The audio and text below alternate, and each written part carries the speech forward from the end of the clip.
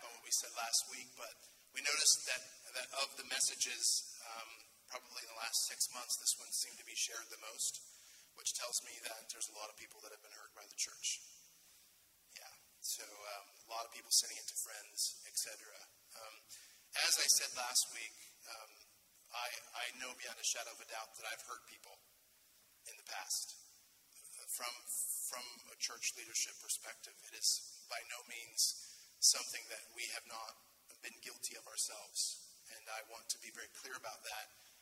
We are doing our absolute best that people don't get hurt, but I know for a fact that there have been people that have been hurt even here over the years. But our idea is once we know better, we do better. And so we're trying to know better so that we can do better, so that we can love all people as well as we possibly can. And that, I promise you, is on our priority list. So a couple things. We wanted to break down the 4 steps of healing for church hurt. And really what we called it last week is we said, really, it's not church hurt, it's church abuse. And that was kind of the first step, is let's call it what it is. It's not just hurt, it's abuse. Right? I can fall down and skin my knee. That's hurt. That's an accident. That's something that was unintentional. But a lot of the situations that have caused people to walk away from the church and from God can only be classified as systematic abuse. And a system that's designed ultimately to, at times, control people, to keep people quiet, to keep people from asking questions, to keep people feel like they're on the verge of hell, so they need to get in line and do what they're told. And I want to tell you this, even though I am the pastor here at the church, and I have some sort of spiritual authority here, I don't have an authority over your life. Amen. Do you hear me? I don't have an authority over your life. I don't have an authority over your journey of faith. I'm not the one here that determines whether you go to heaven or not, or any of that stuff. I'm not here to really, I don't hold that office over anyone here. I don't believe that's the biblical part of being a pastor. I think my job is to simply guide you to better understandings, and the way that we do that is by asking better questions. I'm here to ask better questions and to help you learn to ask better questions. And that's simply about it. If you think that I have authority over your life, you're going to be really, really, really, really, really disappointed. I don't. You say, well, that's not how I grew up. The pastor had authority. Yeah, that's how pastors have gotten away with so many terrible things. So they were elevated to a position of authority that was, at times, this is true. My parents grew up in a system, not of their own, but they grew up in a system where they were told that if the pastor who has a spiritual authority over you asks you to do something or not to do something, and they are wrong when it comes to it being biblical, that you follow the advice of the pastor even though it's biblically wrong, and that the pastor will be the one that answers to God for telling you what to do was wrong. So it gave the pastor a higher authority over those that attend to the church than God himself and his word and intention for people. And this is still prevalent to this day. You can question God, but don't question the pastor because he has spiritual, or she has spiritual authority over your life. Speaking of which, I want to make it very clear, we believe as a church that you can be a female and be a pastor. So a woman duly qualified can take my job. For the rest of you that didn't clap, let me explain to you something. This is going to be a hard sermon for you, all right?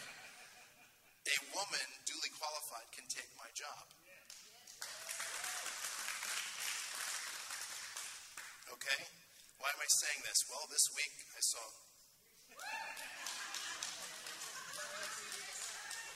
Yeah, I'm serious. Just kidding. No. Why did I say that this week? Well, because one of the most prominent leaders in the evangelical world this week answered the following question this way. He was asked, What would you say to somebody who is in a church that has a female pastor? His response was, well, first of all, they don't have a pastor. I'm going to be a bad boy and tell you it was John MacArthur. Hugely influential. And then he went on to misquote out of context scriptures, and a room full of both men and women applauded him for dehumanizing and making women be second class. Now, I'm going to be a little more graphic than I like to be, but I don't believe that spiritual giftings, anointing, and authority only rest on people with certain genitalia. Do you hear me today? Anyone else going to be with me on that one? I mean, we are anatomically different, and therefore, what? You can't stand up here and deliver the word of God to people? That's nonsense and silly. We are all children of God, and we all have the same opportunities in the kingdom of God. Amen? We just lost 6 followers online. Okay, let's do this. I'm just kidding. So the 2 steps we went over last week is, number 1, let's stop calling it hurt, and let's refer to it for what it is, and that is, it's church abuse. Number 2, we made it clear last week that we have to, the second step to recovering from hurt is to separate church hurt or church abuse from God's character. So we went through the scriptures, and we were, if you didn't see this, go back and watch it. It's on Facebook, it's on YouTube, it's on everything, a podcast, blah, blah, blah. It's on all of it. So you can go back and listen to it. But we kind of systematically went through some scriptures that we could dial in what really is God's heart for all of us. And it definitely isn't that people would feel abused, manipulated, controlled, taken advantage of in the church. Definitely not. As a matter of fact, we summed it up this way. God loves justice, mercy, humility.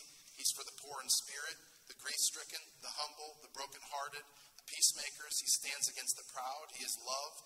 And the sign of his presence is accomplished by love, joy, peace, patience, kindness, goodness, faithfulness, gentleness, and self-control. And anything that doesn't look like that isn't God.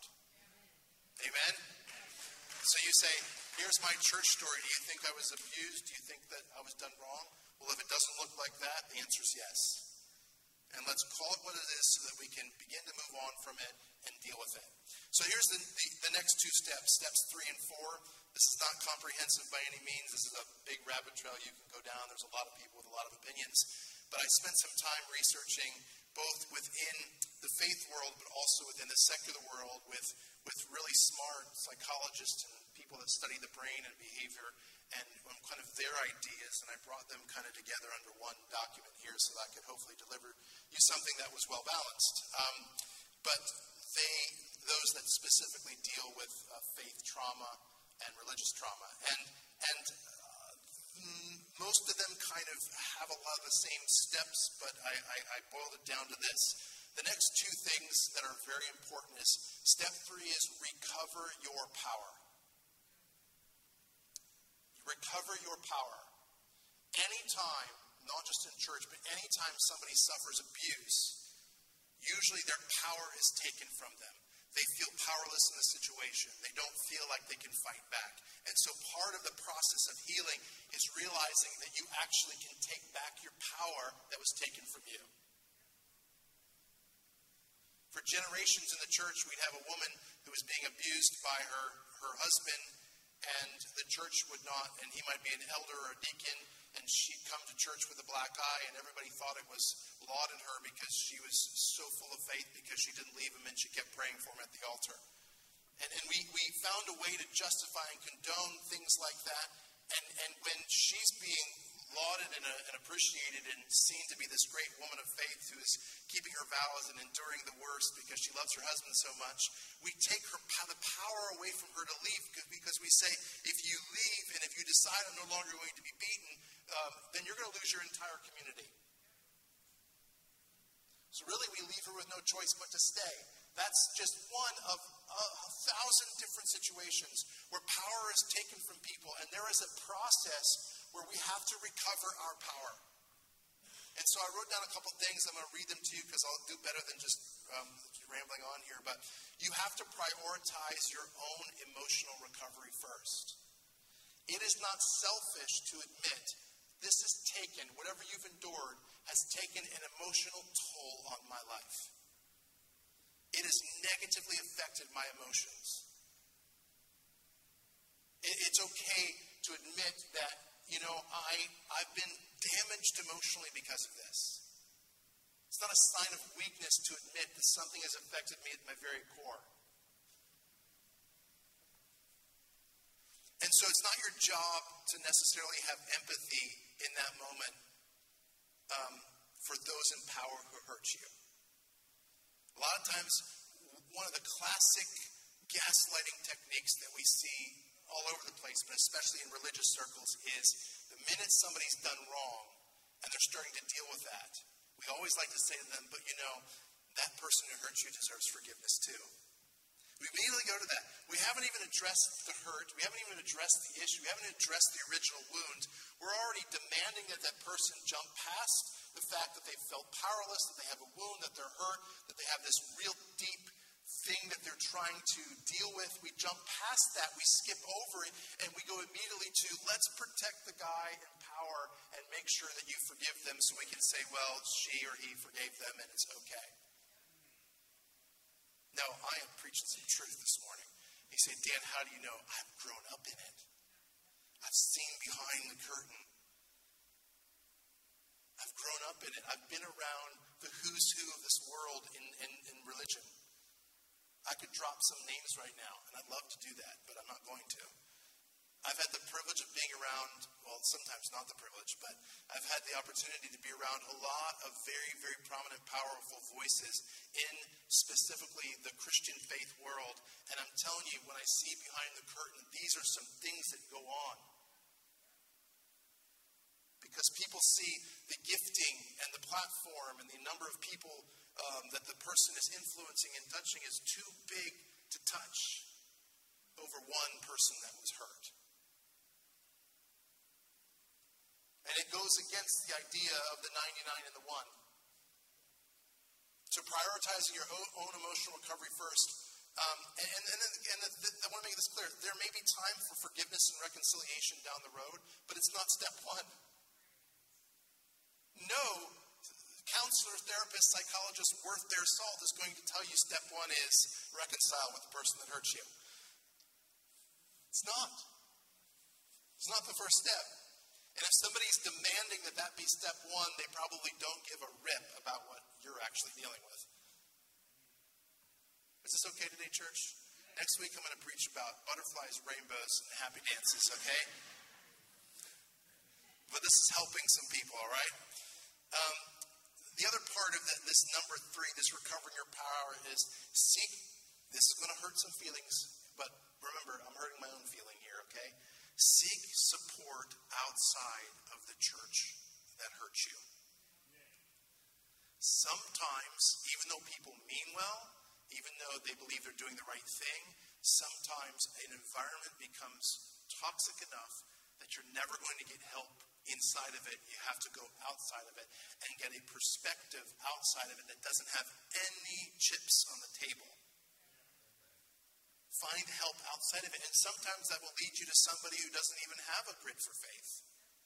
A counselor, a therapist, somebody who is trained to deal with people that have suffered stuff like this. Go get help. Don't set yourself up for a deeper wound.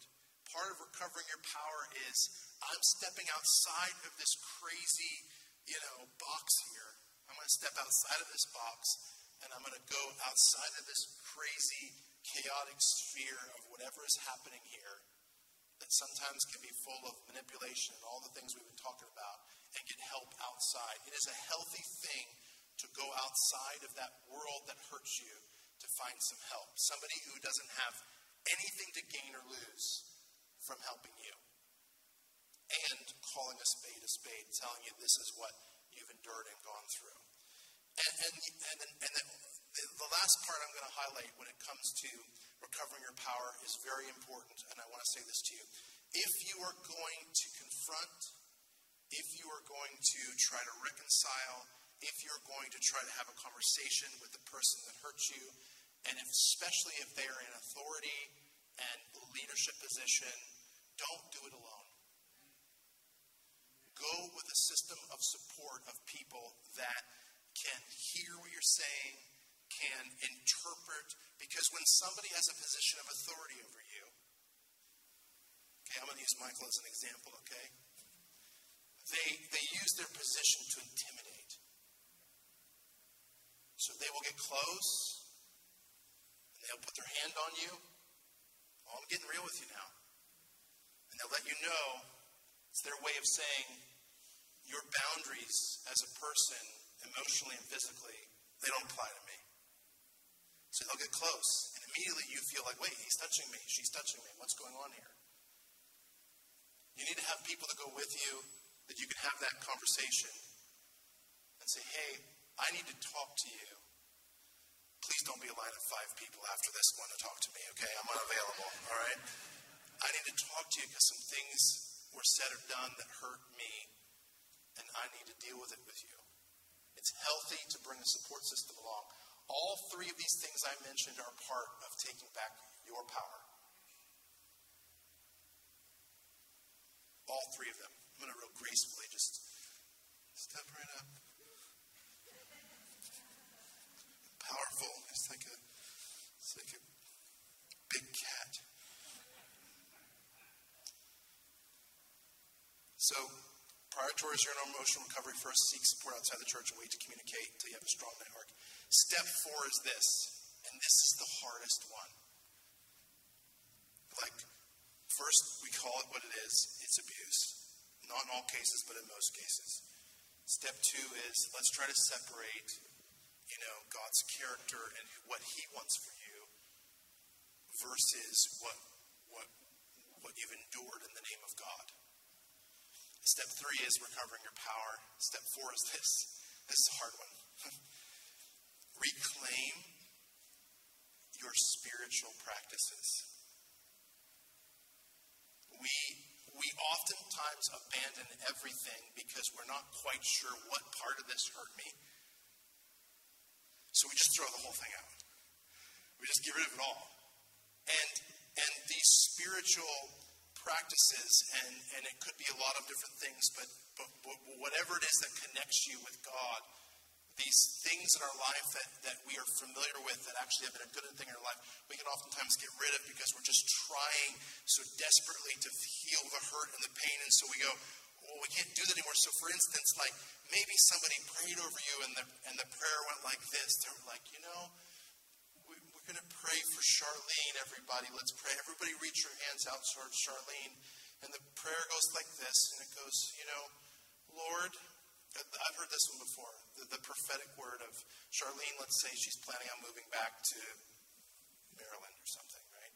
And then all of a sudden, the guy gets a prophetic word, and it sounds like this. Let's just reach our hands out towards Charlene. She's having a real difficult time making a decision in her life. She's not. She's already made it. She's leaving. But we don't want her to leave because we just need her, right?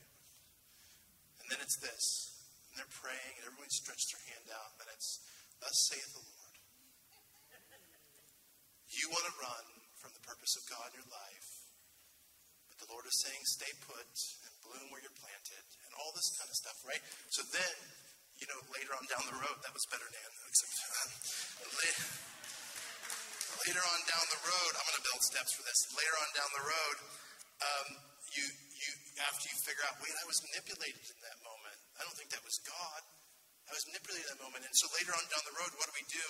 We associate even the idea of prayer or being around people praying with this negative thing, and we might throw prayer out the window altogether. So then we stop connecting with prayer because anything that feels like prayer feels like it's going to trigger that hurt in our life, and so we get rid of it altogether. Or maybe you were told because of who you are or who you love or whatever it is that you can't receive communion because you're unworthy to receive communion. And then we have that happen to us. And then I've had people come in here and say, I don't want to receive communion. And I say, why not? And they say, well, because, this one time, this thing happened with communion and I was embarrassed and I went to go receive it, and they waved me off and said, no, you can't receive it here. And so they threw the whole spiritual practice out the door, and I'm saying, yeah, but like, I'm ready to shove this cracker in your mouth, this juice down your throat like nobody's business. Like, you can have 4 of them if you want. Just come on, like, we are wanting you to receive communion. Laura, right? We're ready. We want you to remember this sacrifice with all of us and all the meaning of it together. Like, we are glad you're part of our community. And they can't do it because they have this thing attached to it. So part of the healing process is, what part of what I did that connected my heart to God have I thrown out, and do I need to kind of reclaim and bring back into my life? And it might look different. Maybe prayer for you looks like a walk with a friend, where you're just looking at beautiful nature and talking about spiritual things and things that are on your heart and in your life. Maybe it's writing in a journal. Maybe you don't have the at this point in your life, you don't have in your heart what you need to say it out of your mouth. Maybe it's easier to write it in a journal. And so for you, that's your prayer, writing it in a journal. But don't abandon these things. Reclaim them, because the people that misused some of these spiritual principles or practices in our lives, they don't deserve to have that kind of power over our life anymore. You've already hurt me. You've already taken, 3/4 of my friend group away from me. Or maybe all my friends. You've already kicked me out of a community I spent 20 years in. You've already done all of that.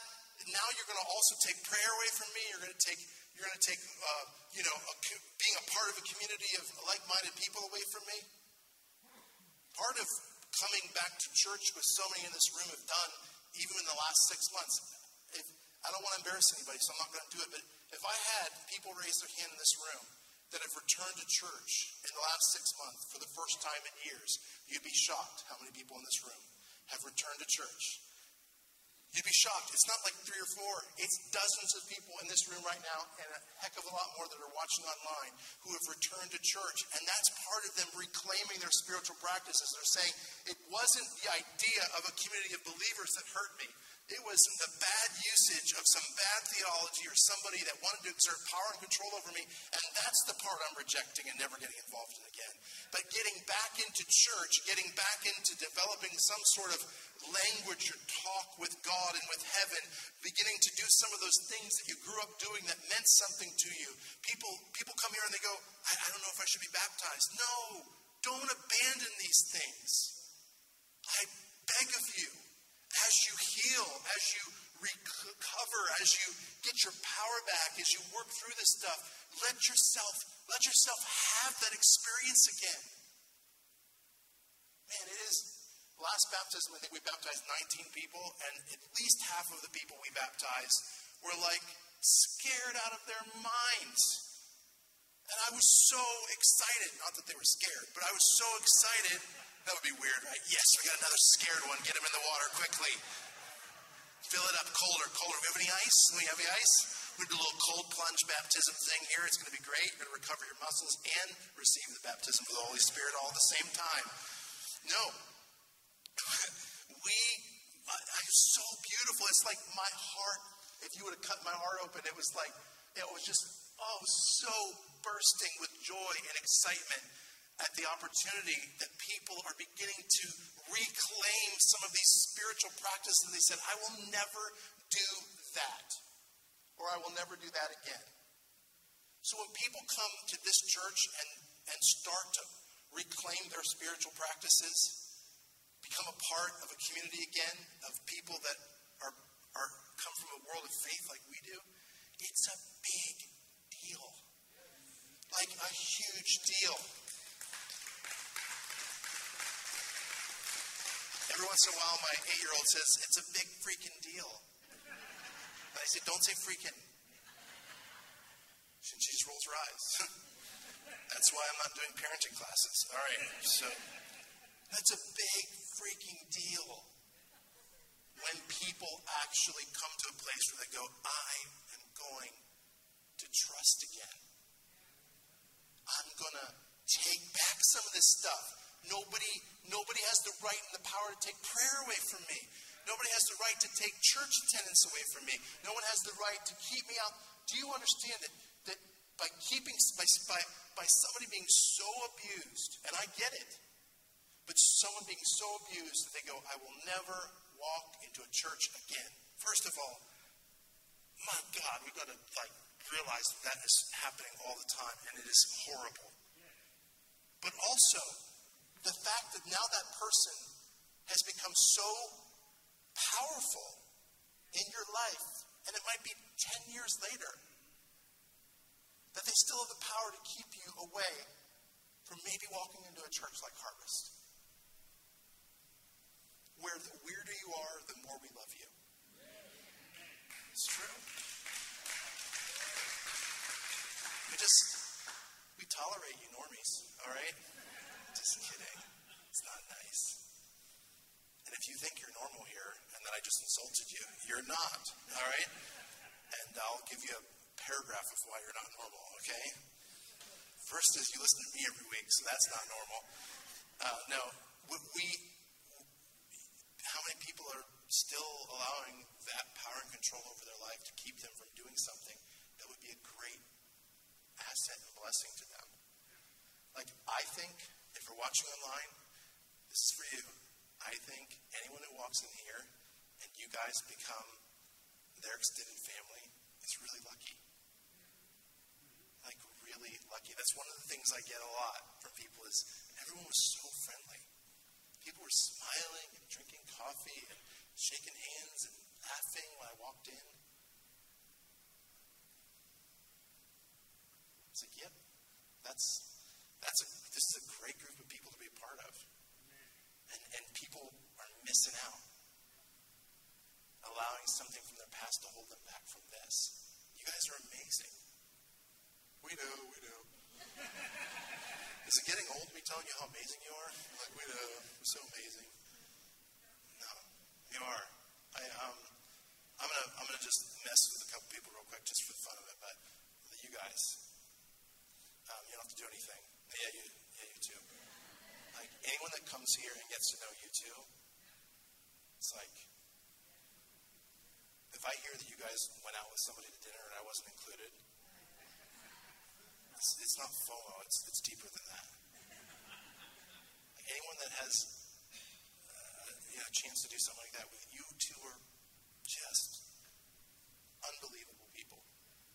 Norm, Karen, I can't even tell you how much Norm has endured to keep staying here at Harvest. I won't get into it all, but these are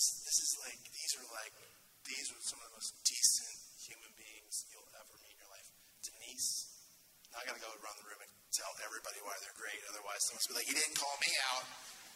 Denise, she's given her life for a couple of decades to the impoverished and really a third world nation. She's incredible. Michael plays the piano on Sunday mornings. You guys enjoyed that, but he's just an incredible human being. We have so many wonderful people here. But if you're watching on not you, if you have to point to yourself, it's probably not you.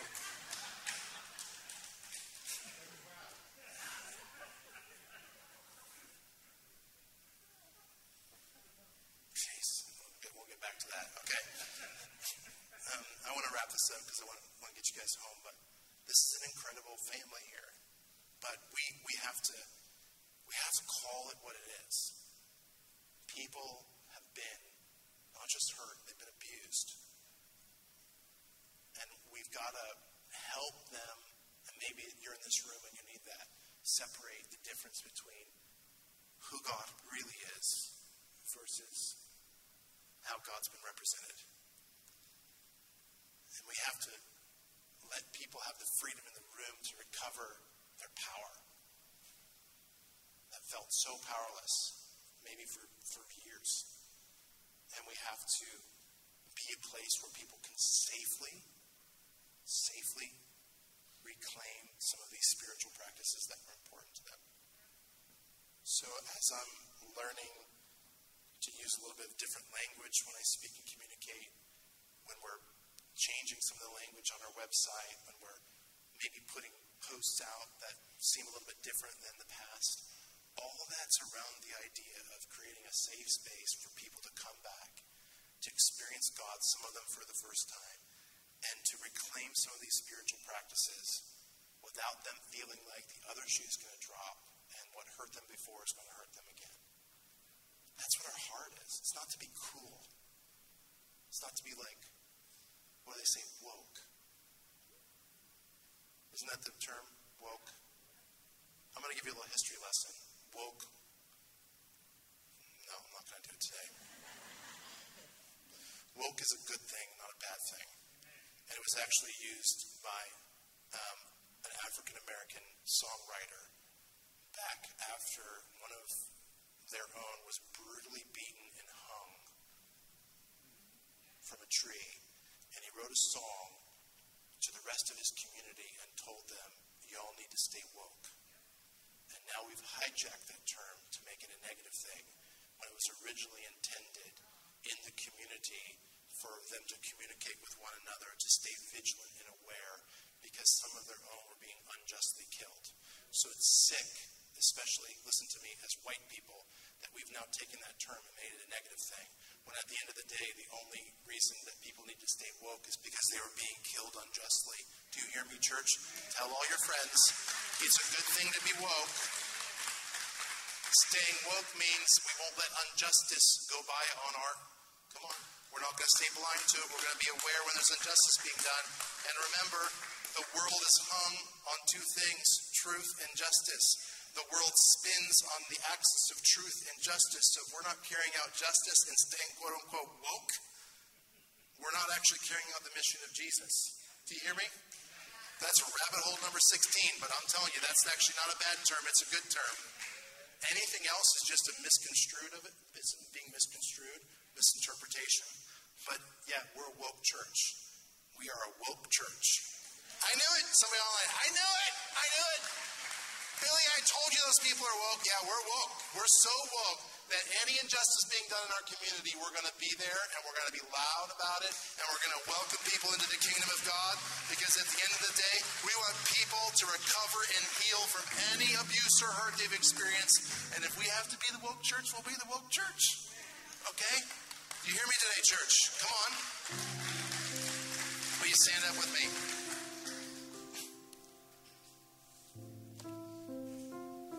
I think Pastor Dan made that up. Look it up. First time that term was used in literature or anything. Look it up. I wish I remembered the guy's name, but yeah, look it up. Yes, woke and don't turn a blind eye. And you're going to embracing our differences with us today. All right, that's a good combination right there. Y'all handle this today? Good. Please, please, please, please, not so that we can get views, we don't get anything out of it. Please share this with people that need to hear it. Tag them in our video on Facebook. Send it to them. Send them the podcast. Every single one of us know people that have walked away from the church. Our goal is simply to just maybe put a little seed in their mind. Just maybe they can trust again and come back. So send it to somebody. We'd love for you to do that and help us and just bring healing to people that need it. Cool? Can we pray today? I love your shirt. It's good seeing you. Yay, I love that. I'm starting to turn into my dad now. Okay. Just randomly saying hi to people. Okay, I got to stop doing that, but I do like that shirt. All right, let's bow our heads. Father, we just thank you today for your goodness and your faithfulness. We thank you for a word of healing and wholeness that we can bring. Every single one of us needs to hear this in some capacity. And some of us have been a part of the problem, including myself. God, we are determined to know better and to do better. And we are determined to stay alert for people that are walking through the doors that we have no idea what they've experienced and endured. And create a space where people can recover their power and reclaim their spiritual practices and know that you never intended for them to experience faith in your followers like they have. So God, as we walk forward in what harvest looks like and who we are as a people and a community and a family, help each and every one of us to be better, to love better, to know better, and to be an extension of who you are. In Jesus' name, and everyone says, amen. Love you guys. See you next week.